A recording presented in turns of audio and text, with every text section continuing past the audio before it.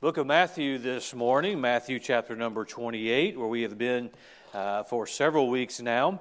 Matthew chapter number 28, we'll look at the end of the chapter, which is also the end of the book of Matthew, and we'll continue this morning in our series on the Great Commission. Of course, our theme for the year, a double portion. We want God to do more for us than He's ever done for us. We want a double portion of His blessings, and certainly we are attempting to do more for Him. I would rather attempt to do more for God than just settle to do less. Kind of an obvious statement. But you have to put some things into action. You have to decide that you're going to do more, and certainly thankful for the Lord's faithfulness. So we'll look once again in the book of Matthew, chapter number 28, where we find what we call the Great Commission. And we're going to begin reading this morning with verse number 16, and we'll read down through verse number 20. Then the 11 disciples went away into Galilee, into a mountain where Jesus had appointed them. And when they saw Him, they worshipped Him, but some doubted. And Jesus came and spake unto them, saying, All power is given unto me in heaven and in earth.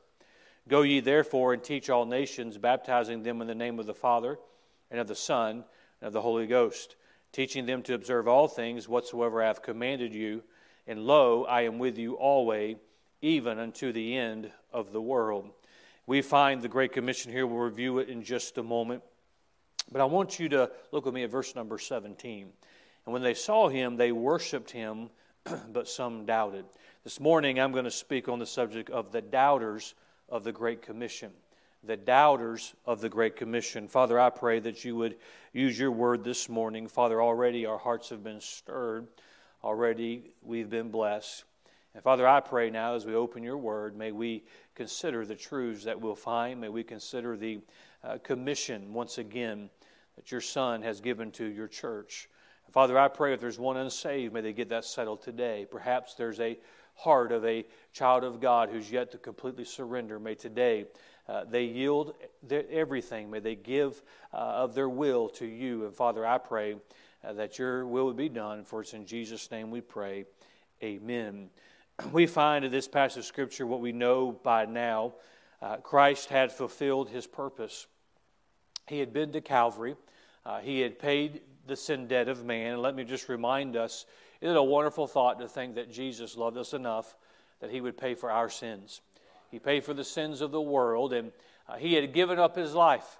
I remind us once again that man did not take His life from Him, that He gave His life so that you and I might have salvation. We know that He rose victorious from the grave 3 days later after He yielded up the ghost. When He came forth from the tomb, He came forth having conquered death and hell. The Scripture tells us that He came forth with the keys. He controls death and hell. And friend, if our faith is in Christ, which if you're saved, your faith is in Christ, you don't have to fear death today because Christ holds the key. You don't have to fear hell today because of our faith in Christ. He assembles, He gathers.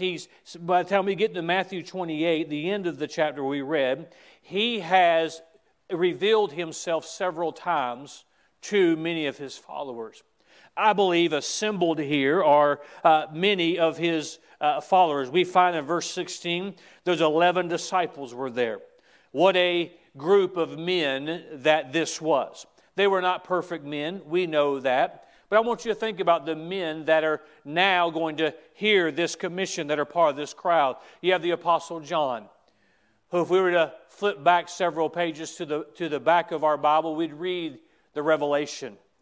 That great apostle who loved Christ and was martyred and placed on the Isle of Patmos. And he would be in the Spirit, and that Jesus would come and reveal to him the things we read of the end times. John was of that group. Peter was of that group. Peter with all his flaws and with all of his mistakes, but Peter was still the one who walked on the water. Peter's the one who will preach at Pentecost, and 3,000 people will trust Christ as their Savior.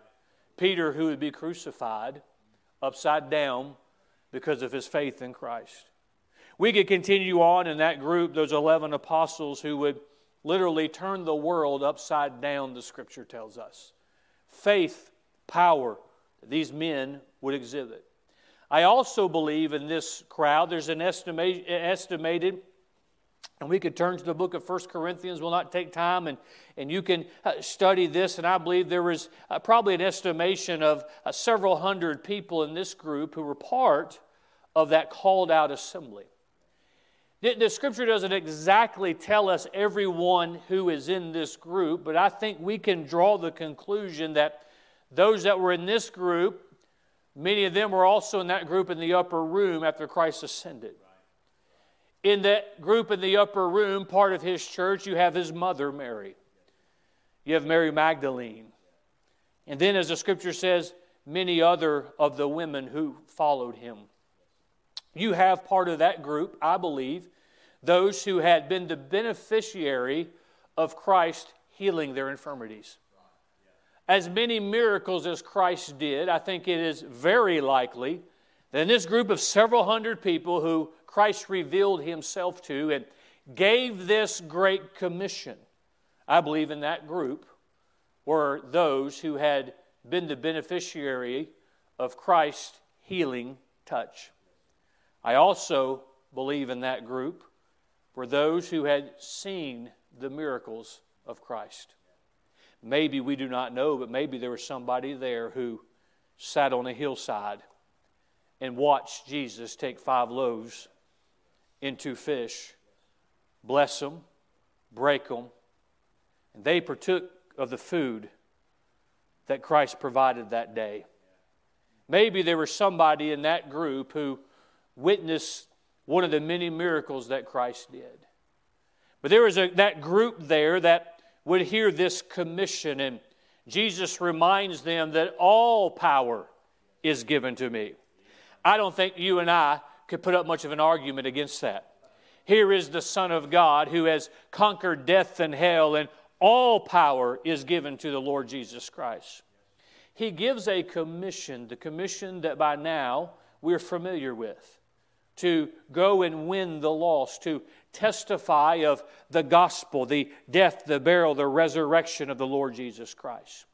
To tell lost man that there is a risen Savior, that there is hope in Christ. Upon their salvation, the next instruction is for them to be baptized by immersion, identifying with the Lord Jesus Christ, that public declaration of their faith in Christ. And beyond that, they were to be part of the church and grow and be discipled so that they could win someone else to Christ by giving them the gospel. That is the Great Commission. As we look at that group that is there, we know the disciples were there. We know there was more than just the 11 disciples there. I believe there were several hundred people that would have gathered that day. I believe that probably, possibly, certainly, but probably in that group were some who had been a beneficiary of a miracle. Perhaps there was a blind man there who now sees. Perhaps there was a deaf man who now hears. Perhaps there was a lame man who now walks. And they were part of that group. There were some there that perhaps witnessed the miracles that Christ did. But the Bible tells us there's another group there. In the midst of the disciples, in the midst of His church. In verse number 17, when they saw Him, who saw Him? The group saw Him. The church saw Him. They worshiped Him. What a thought. Just a few days prior,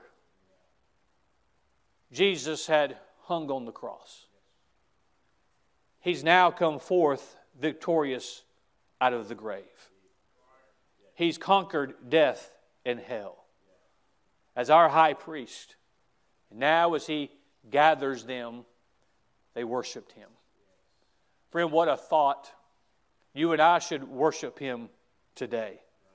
Oh, when we keep Christ as our perspective, there's no man that could stand in His stead. There's nothing that, everything pales in comparison to the Lord Jesus Christ. And friend, let's fast forward to eternity. What we are going to do is we're going to worship Him.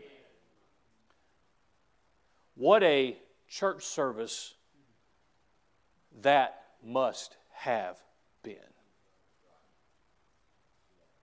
There were some worshiping Him who He had touched them and healed them. Friend, that's why every time we assemble together, we think about what Christ has done for us. It shouldn't take much for us to get in the spirit, if you will, and be reminded of what Christ did for us. These hymns that we sing and these songs that we hear sung, they ought to do something for us because of what Christ did for us. They worshiped Him in the midst of Christ's presence. In the midst of the worship, some doubted. Think about that. Here is the risen Son of God. Here is Jesus, who I believe has the wounds still in His hands. This is an interesting study for a different day, but I believe there's a visible noticing and difference of what He endured on Calvary. The piercing in His side. In the midst of the evidence that here He is, the one who yielded up the ghost, the one who was placed in a borrowed tomb, now stands in front of them. In the evidence of those that were healed and those that could now see, and the evidence of those who had certainly believed on Christ, and the evidence of all of that, there were some there, if you will, this morning with their arms folded, doubting. The Bible tells us that there is no new thing under the sun. And if there were doubters in that day in the presence of the Lord Jesus Christ as He still stood on this earth, if there were doubters in that day when you could see the wounds in His hands and you could hear His voice as He spoke, and your eyes could lay on Him and see Him and take notice of Him, if there were doubters in that day, certainly there's doubters in the day we live in today. I mean, let's put this in proper context this morning. What an exciting time to be alive. What an opportunity the church has today to preach the gospel and to give the gospel. And I know we're further and further away from where our nation has been. But if you look at it from the church, what an opportunity for us to make a difference. What an opportunity for us to teach somebody about the Lord Jesus Christ. What an opportunity for the church to send forth laborers to go into that harvest that is white unto harvest and make a great difference. And what a thought that there are people who live on our street and live in our neighborhoods who need the gospel, and God might use us to give them the gospel. What a thought to be part of a church where we decide, and by we decide, I mean I decided for us, by the leading of the Spirit of God, that we're going to double in a year. Well, isn't that exciting? You don't seem too excited this morning. Isn't it exciting to have a part and say, we're going to do more for the cause of Christ than has ever been done by us as a group of people? I've been encouraged as the pastor by so many of you talking about what God has done, and new soul winners being trained and new families added to the church, and what God has done, is doing, and will do. I believe, I've said this recently, I believe it to be true. I don't know of a time when we have been more of one accord, as the book of Acts speaks of, than we are right now. But I'm not so naive to not be aware that if in the presence of Christ there were doubters, that in 2023 there just might be a doubter of the Great Commission, a doubter of the purpose of the church, a doubter of the role that you and I are to play as a child of God. Maybe the doubt comes from a place of cynicism. Maybe the doubt comes from a place of just an insecurity of their ability. The Bible does not say that these were evil people. The Bible does not say that they were necessarily enemies of Christ. They doubted. They had a faith problem.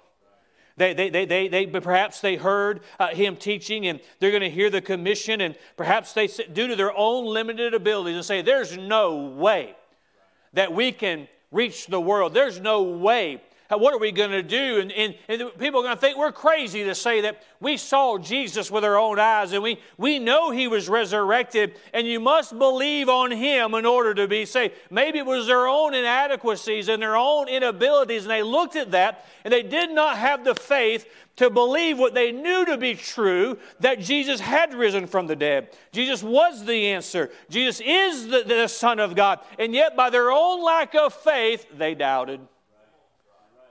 Could it not be true that in this day, as in the evidence that is around us, we know that what Christ has done in our own heart? We've seen with our own eyes people born again. We've seen lives change, and we hear the emphasis in the preaching and the words of Christ Himself to go and reach the world, and the Great Commission is the answer. Certainly, there's a possibility that there might be someone among us this morning who hears what Christ has said, has seen what Christ has done, but yet we look around at this group of people and say, "Pastor, I give you an A+ for your enthusiasm, but we don't have the ability. How much of a difference can we really make? What resources do we really have?" And in the midst of miracles, doubters sit because of their own lack of ability. Perhaps they doubted due to the circumstances of the day. Perhaps they looked around that group there and said, "I hope nobody turns my name in. I hope word doesn't get out."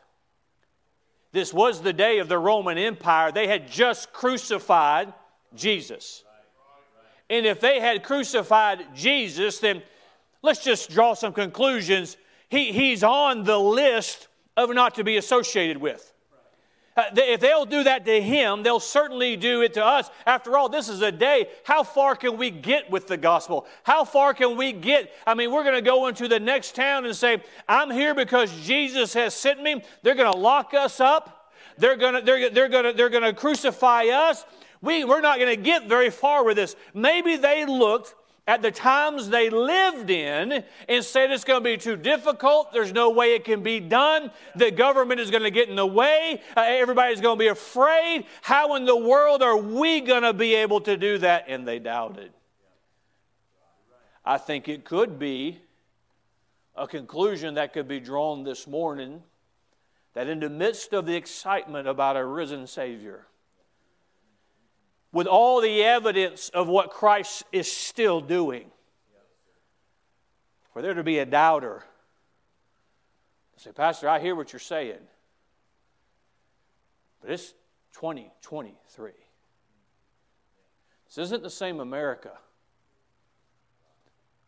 that was 20 years ago. This isn't the same world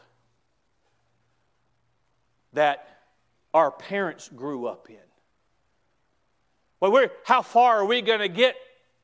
The government will fight us along the way, and society will oppose us, and the forces of this world are going to try and do everything that they can to stop what we are trying to do. Maybe in the midst of a miracle, in the midst of all that Christ has said, maybe there's somebody just says, maybe the circumstances, the day we live in is just too difficult. I don't want to necessarily make everything negative this morning, but I am very aware that in the midst of that assembly, worshiping a risen Savior. You know how surreal that had to be? These were believers. These were those that believed Christ before He was crucified. They believed on Him before He had risen from the dead. And maybe there was somebody there saying, I see Him, I hear Him, but nobody's ever come back from the dead before. Nobody's ever had that triumph before. I just don't know if I can believe what I'm seeing. There's doubters there. Friend, I want to very quickly make a few statements about the doubters that I think you and I can be helped by this morning. Let me say, number one, they doubted His word. Jesus was speaking to them, giving them instruction. He had told them that He would tear the temple down and rise it and build it up again. He was giving them the instruction. They still doubted what He said. The faith problem in this day is the same faith problem we have today, where we doubt His word. Friend, right, you need to wrap your brain around this. You ought to believe this Bible more than what you see with your own eyes.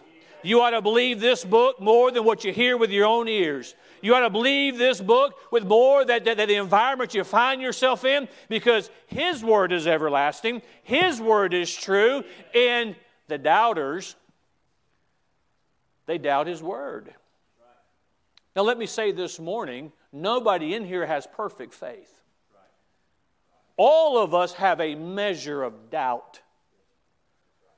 Because when you're talking about the Lord Jesus Christ and the supernatural, it supersedes our ability and our understanding.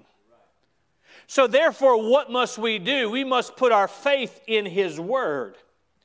And just as we did when it comes to our salvation. And friend, this morning, if you're not saved, you say, I want to get forgiveness of my sins. I want to have that place of eternity in heaven. I want to know that I'm born again, one of the redeemed. Friend, you must believe what He said, and you must do it the way He said to do it. By faith in His finished work, you put your faith in what He said. You don't put your faith in what you feel. You put your faith in what He said. Sometimes Christians, they doubt their salvation. Well, I just don't feel saved. Friend, it's not about what you feel. It's about what that book says. You believe His word. Hey, Pastor, why are you so confident that we can double our church? Because He said to go. He said He would build His church. He said that man would be born again. The solution to reaching the world is still the Great Commission. So why do I believe that? Because He said it. Faith problems all stem from a refusal to believe God's word. Every problem with faith stems from a refusal to believe what God has said. You know why some doubt their salvation? You refuse to believe what God has said. You know why some can't get settled in the matter of in their heart, the matter of being a faithful tither and a faithful giver and doing those kind of things? Because, well, I just don't have enough faith to do that. No, you just don't believe what God has said. You just don't believe when God said He'd take care of you. You just don't believe when God said He'd meet your need. You don't believe what God has said, that the righteous are never seen begging for bread. You just don't believe that. Because if you believed it, you'd do it. Well, I've been saved. I just don't know that I should take that next step of baptism. If you believed the Word of God, you would. Well, I know the emphasis on the church, and I just don't know if that's something that I want to make a commit to. Your lack of faith stems from not believing what God has said.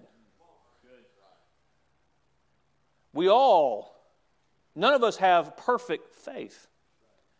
We decide, I'm just going to believe God. I have needs this morning just like you have needs, but I'm not fretting over them. I'm moving forward as if the needs are going to be met. What evidence do you have of that? I have that book right there.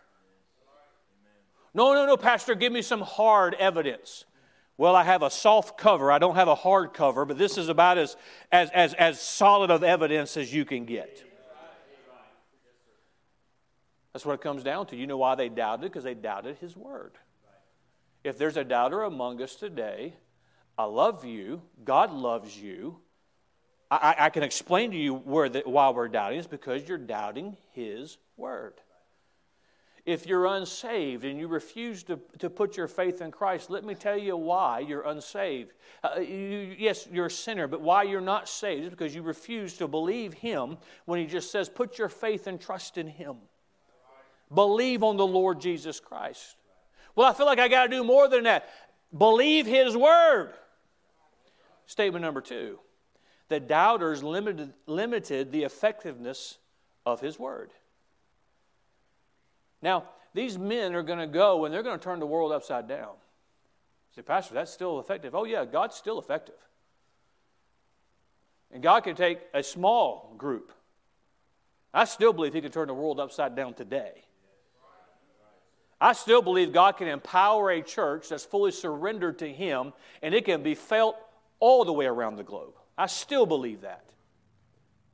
But there were some who doubted, and they limited the effectiveness of His Word. Not that the church did not move forward, but perhaps there was somebody who went home to their family, and their family was not converted because they limited His Word. Maybe there was a town that there would have been salvation brought to it, but a doubter went home. Maybe there was a neighborhood. Maybe there was others who did not have, because the doubters limit the effectiveness of His Word. Matthew 13:58 tells us about our Lord, and He did not many works there because of their unbelief. You know why in this nation we live in, you know why there's not many works being done? Because the doubters are in the majority. This morning, I'm not here to tell you that we ought to have perfect faith. We are men. We have struggled with our faith. We must continue to put our faith in Christ. But we need to make sure that the doubters this morning, if I can say it like this, stay in the minority because we believe in the Word of God. And my goal this morning is I can't convert a lost man to a saved man. Only Christ can do that. My goal this morning is to reemphasize, hey, you've got to put your faith and trust in Christ.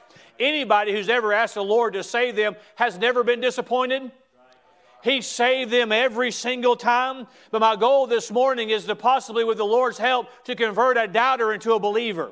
A doubter into somebody who'll say, I'll just believe what God has said. I'll get on board with what God has said. I'm going to put my faith in what He said, because a doubter limits the effectiveness of His Word. You limit the effectiveness in your own life. Think about that. We can limit the effectiveness of what God does in our own life. I'll reference the 11 disciples. We know that God used them to take the gospel to a whole lot of people. There's a great benefit in that. But there's a great benefit in their own life too. The work that God did in their own life. The miracles they saw in their own life. There's a lot of works that I'm afraid aren't getting done because doubters limit the effectiveness of His Word. Can I put this in a practical application for us as a church? God's blessing His church. He's going to continue to bless His church because He blesses His Word. And we've seen miracles. We're going to see greater miracles. And I'm looking forward to the day when I walk to this platform and I read out the attendance, and it's twice what we set out for it to be. Amen.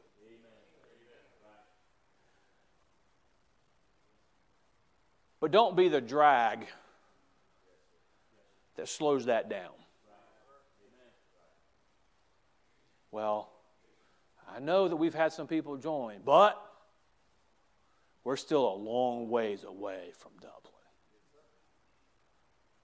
Well, we're still a little ways away from Dublin, but don't be a doubter. Don't let it be because of our lack of faith that it limits the effectiveness. You can limit the effectiveness in your own church. Statement number 3. The doubt of some did not stop the church. I'm reminding you, and I'll preach a message on this at another time. In verse 18, Jesus reminds us that all power is given unto me in heaven and in earth. He reminds us in verse number 20 that I am with you always, even unto the end of the world. Now, I'm glad our Savior's with us to comfort us, to lead us. But you cannot separate verse 18 from verse number 20. That means His power is with us until the end of the world. His church is going to march on. His church is not going to be defeated. The doubt of some did not stop the church. It did not allow the faithless or the cynic or the doubter to affect them. What they did, there were some who did not believe among them. There were some who doubted. But yet they left there. They still were empowered by the Spirit of God. They still preached the gospel. People were still saved. People still followed in baptism. At the risk of death by publicly identifying with Christ, they still were part of the church and learned all the things they could of Christ, and then they would go out and repeat what had been done for them. The church still went forward, the truth still went forward, and people were still reached with the gospel in spite of the fact that some doubted. Friend, you and I, and as a church, we need to stop waiting for a consensus among every Christian before we decide that we're going to move forward with the Great Commission. We need to stop and say, well, everybody else gets on board. Friend, if nobody else gets on board, there ought to be a group of people who takes what Christ has commanded and they just do what Christ has said. And then the result and the effect will be one that will be pleasing to God because of the work that will get done. I'll give you statement number 4. Before I give you statement number 4, perhaps what's going through the mind of someone is, Pastor, if I'm honest, I have been a little skeptical. I'm not going to use the word doubter because it makes me feel better to say a little skeptical. I don't want to be. But I have doubt. I don't want to be, but I've got some experiences in my past that makes me that way. Which, that's fine to recognize it, but it's not fine to use it as an excuse. Pastor, I want some help. I don't want to be to think that the thought of being in the presence of the Lord Himself, to seeing Him with their own eyes, to hearing Him with their own voice. He's there with the wounds in His hand, knowing that He conquered death. And to see the evidence by the way people worshiped Him, and some could speak and sing those praises to Him who couldn't talk before He touched him. There were some who were listening to those words who couldn't hear before He touched them. And all the miracles that He did, and to think that I would be in the center of that and to see all of that and still doubt. I don't want to be a doubter. I don't want to be in that category of one who could be in the presence of Christ and allow their doubt to get the best of them. Let me say with that, number 4, doubters must call on God for help with their doubt. I think it'd be safe to say at some point or another, we've all doubted. I think it'd be safe to say at some point we've all had some unbelief.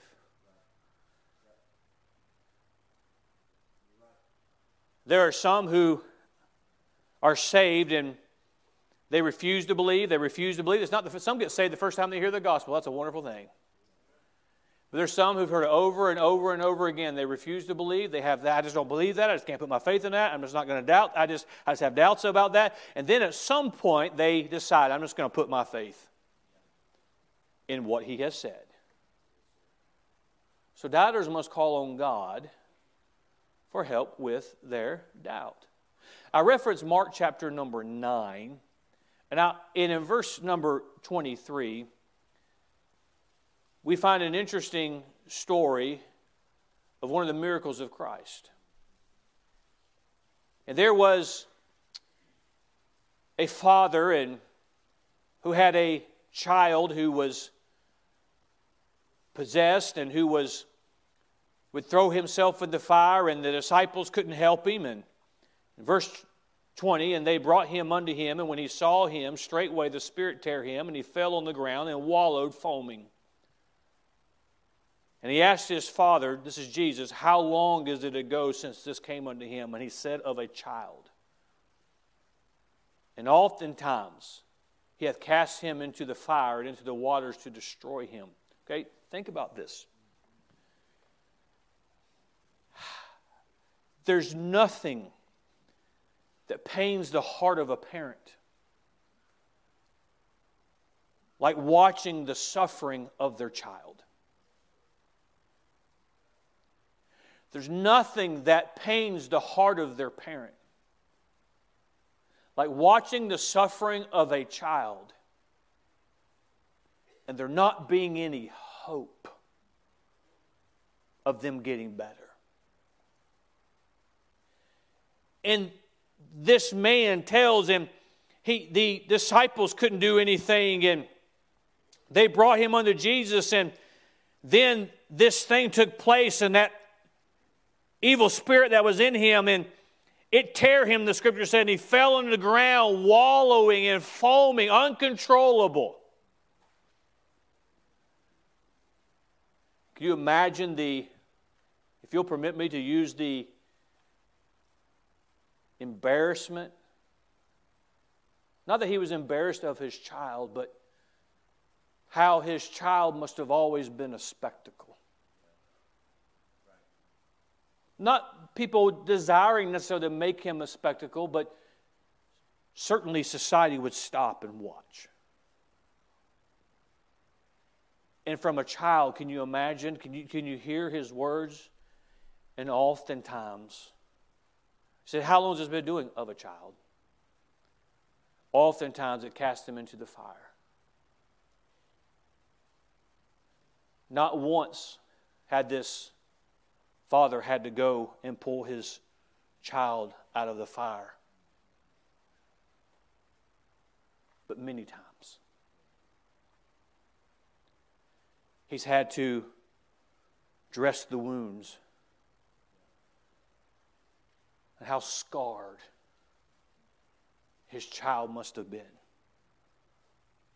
And oftentimes he threw him in the water, and this father had to go into the water and pull him out. It says, does this to him to destroy him. And time after time after time, every day you wake up vigilant. What is the day going to bring me? What is my child going to go through today? And getting perhaps frustrated with the no hope, but yet seeing your child and not knowing how to help him, and how do you help him? And over, you are literally the only, humanly speaking, the only thing standing between life and death. And as this spirit and this demon would try and destroy him, you're saving him with the hopes that one day he can be helped. You hear of miracles being done. You hear of these works being done, and you find these men, these disciples of Jesus, and you bring them to him, and they can't help him. But they brought him to Jesus. How long is it ago since this child came unto him? Or since this came unto him, and he said, of a child. And oftentimes he had cast him into the fire and into the waters to destroy him.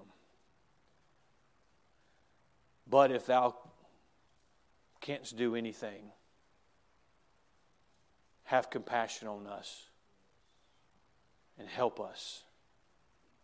Can you sense the despair? I've tried everything. But if you can help us. Jesus said unto him, if thou canst believe, all things are possible to him that believeth. This man says, we've tried everything. If you can do something. I've taken him to the rabbis. I've taken him to get medicine. I've taken him to the disciples, and they couldn't help him. We don't know how much this man even believed in Jesus. I just believe he heard of him. He says, if thou canst believe, all things are possible to him that believeth. And straightway the father of the child cried out and said with tears, Lord, I believe. I've always believed. That's not what the Bible says. I believe that when the man entered into the presence of the Son of God, he knew it was different. He knew this was different. But what could not be erased in that moment was all of the times that his hopes were dashed when he pulled his son out of the fire. He could not erase from his memory all the times that he had to go in the water and pull him out. He could not erase from who he was all of the times that he had been disappointed by religious men and all the times that he had his hopes dashed. But he knew that Jesus was different. He knew, he believed, and he said, I believe. Help thou mine unbelief. Friend, the message is this: there has always been doubters in the presence of the Lord Jesus Christ. All of us have a problem with doubt and unbelief and a lack of faith. But friend, there's only one person who can help us with that. And that's the Lord Jesus Christ. Don't miss this. Don't miss this. There might be somebody here this morning and you've yet to put your faith in Christ because you got a doubt problem. Because you have an unbelief problem. And you think there's got to be more to it than just believing on Him.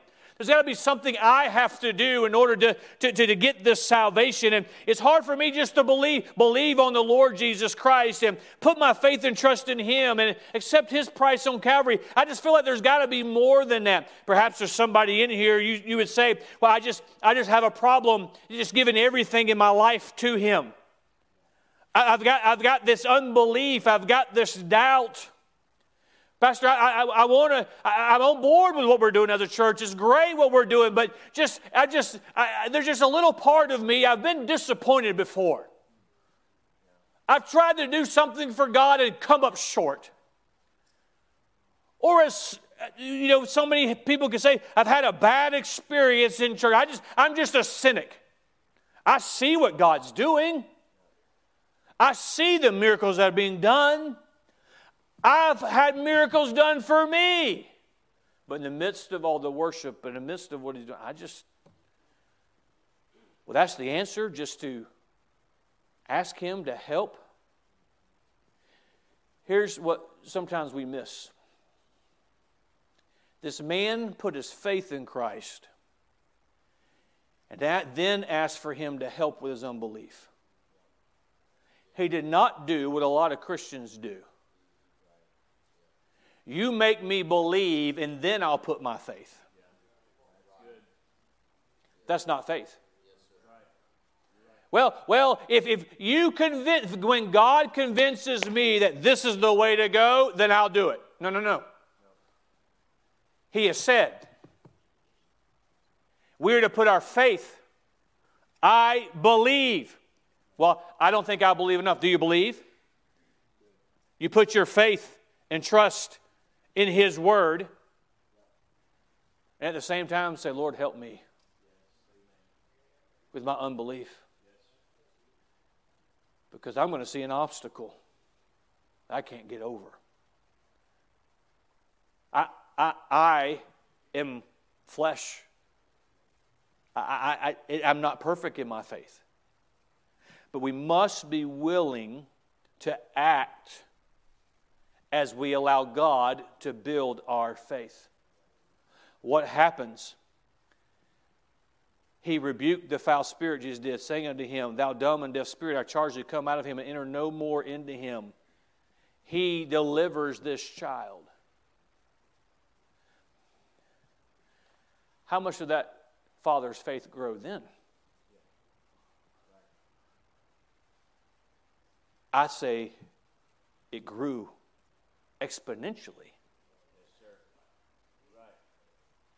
But he put his faith, as imperfect as it was, in Christ before the miracle was done. And there's too many churches, to put this in the context of our theme and our message today with the Great Commission, there are too many churches waiting on God to pave the way, waiting on God to soften hearts, waiting on God to put a Christian government in, waiting on God to remove every obstacle. Then when God does all of that, we will move forward by faith and fulfill the Great Commission. That's not the way it works. Doubter or not, Christ has given us a command. It doesn't matter who's in power in the government. It doesn't matter what society is doing. It doesn't matter what the mood is. We've been given a command. I believe it because Christ has said it. I believe He does have all power in heaven and earth. I believe that men can still be born again. I still believe great churches can be built and can shake a city for God. It can shake a nation for God. I still believe all of that. But we cannot wait till God gives us perfect faith, because we'll be waiting until Jesus comes back. We must put the faith that we have and say, we'll do what we can. We'll do as much as we can. And let's watch God do the work. And it will grow and build our faith. This morning, as we go to invitation, I challenge you to move forward with your doubt. The Bible does not tell us in our text this morning, the Bible tells us specifically what I'm going to point out, but the Bible does tell us that there were doubters there. I believe there were doubters who left there and they stayed doubters. But I believe there were doubters there that as they watched what was going on, and they saw the Son of God being worshiped, and they heard His voice. Yes, I believe there were some who were doubters that they left, but I believe the chances are very good and likely that there was somebody there who doubted and they left a believer. Amen. They doubted and they saw and said, well, I'm just going to give it a try. I may be the biggest fool, but I'm just going to put everything I have in what Christ said. Friend, no man regrets putting their faith in what Christ has said.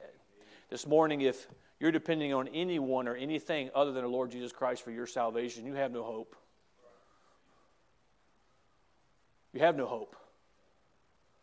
It is only through Christ. Well, I have a hard time believing. Put the faith that you have in what Christ has said. You can make this application in every area of your life. Well, there's some things I need to get straightened out. There's some things I need to get fixed. There's some areas of my life I need to get where God would have them to be, to please the Lord. I need to. Well, when God gives me the faith and the strength to do that, no. You just do what God said.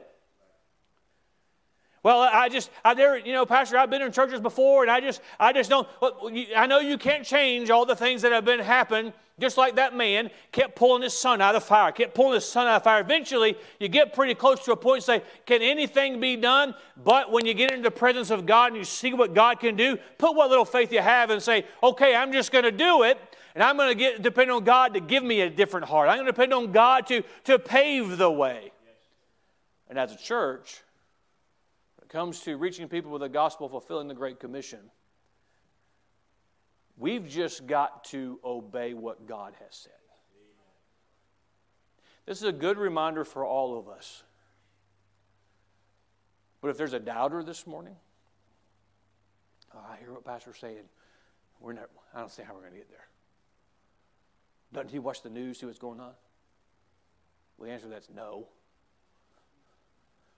Well, doesn't he understand the day we live in? Look around. Look at this group of people. He's going to do that with this? I've had that same conversation, but I just determined I was going to put my faith in what Christ has said. Because He has all power. Friend, you'll never be disappointed. Let me put it like this, and we'll conclude. I think it's much better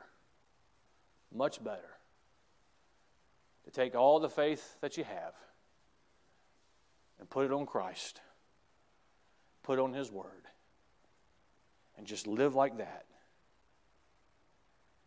Maybe we don't hit everything that we would desire to hit for Him. I'd rather that be the case than living my life with regret because I let my doubt supersede my faith. I let my doubt keep me from doing what God would have me to be. Friend, if we were to take that same crowd, we may not look and say, yeah, we're not on par with those disciples. But I think we all could say what a miracle Christ has done for us. I've seen it. I can describe it. I can talk about it. Let's not be doubters. This morning, if you've not been saved, put your faith in Christ. This morning, church, let's make sure that we put in the faith we have on Christ and on His Word. It's obedience to His Word. Well, I'm waiting for God to just convince me. No, you take the faith you have, you obey. And then watch Him do, and your faith will grow. Father, help us this morning as we consider these truths.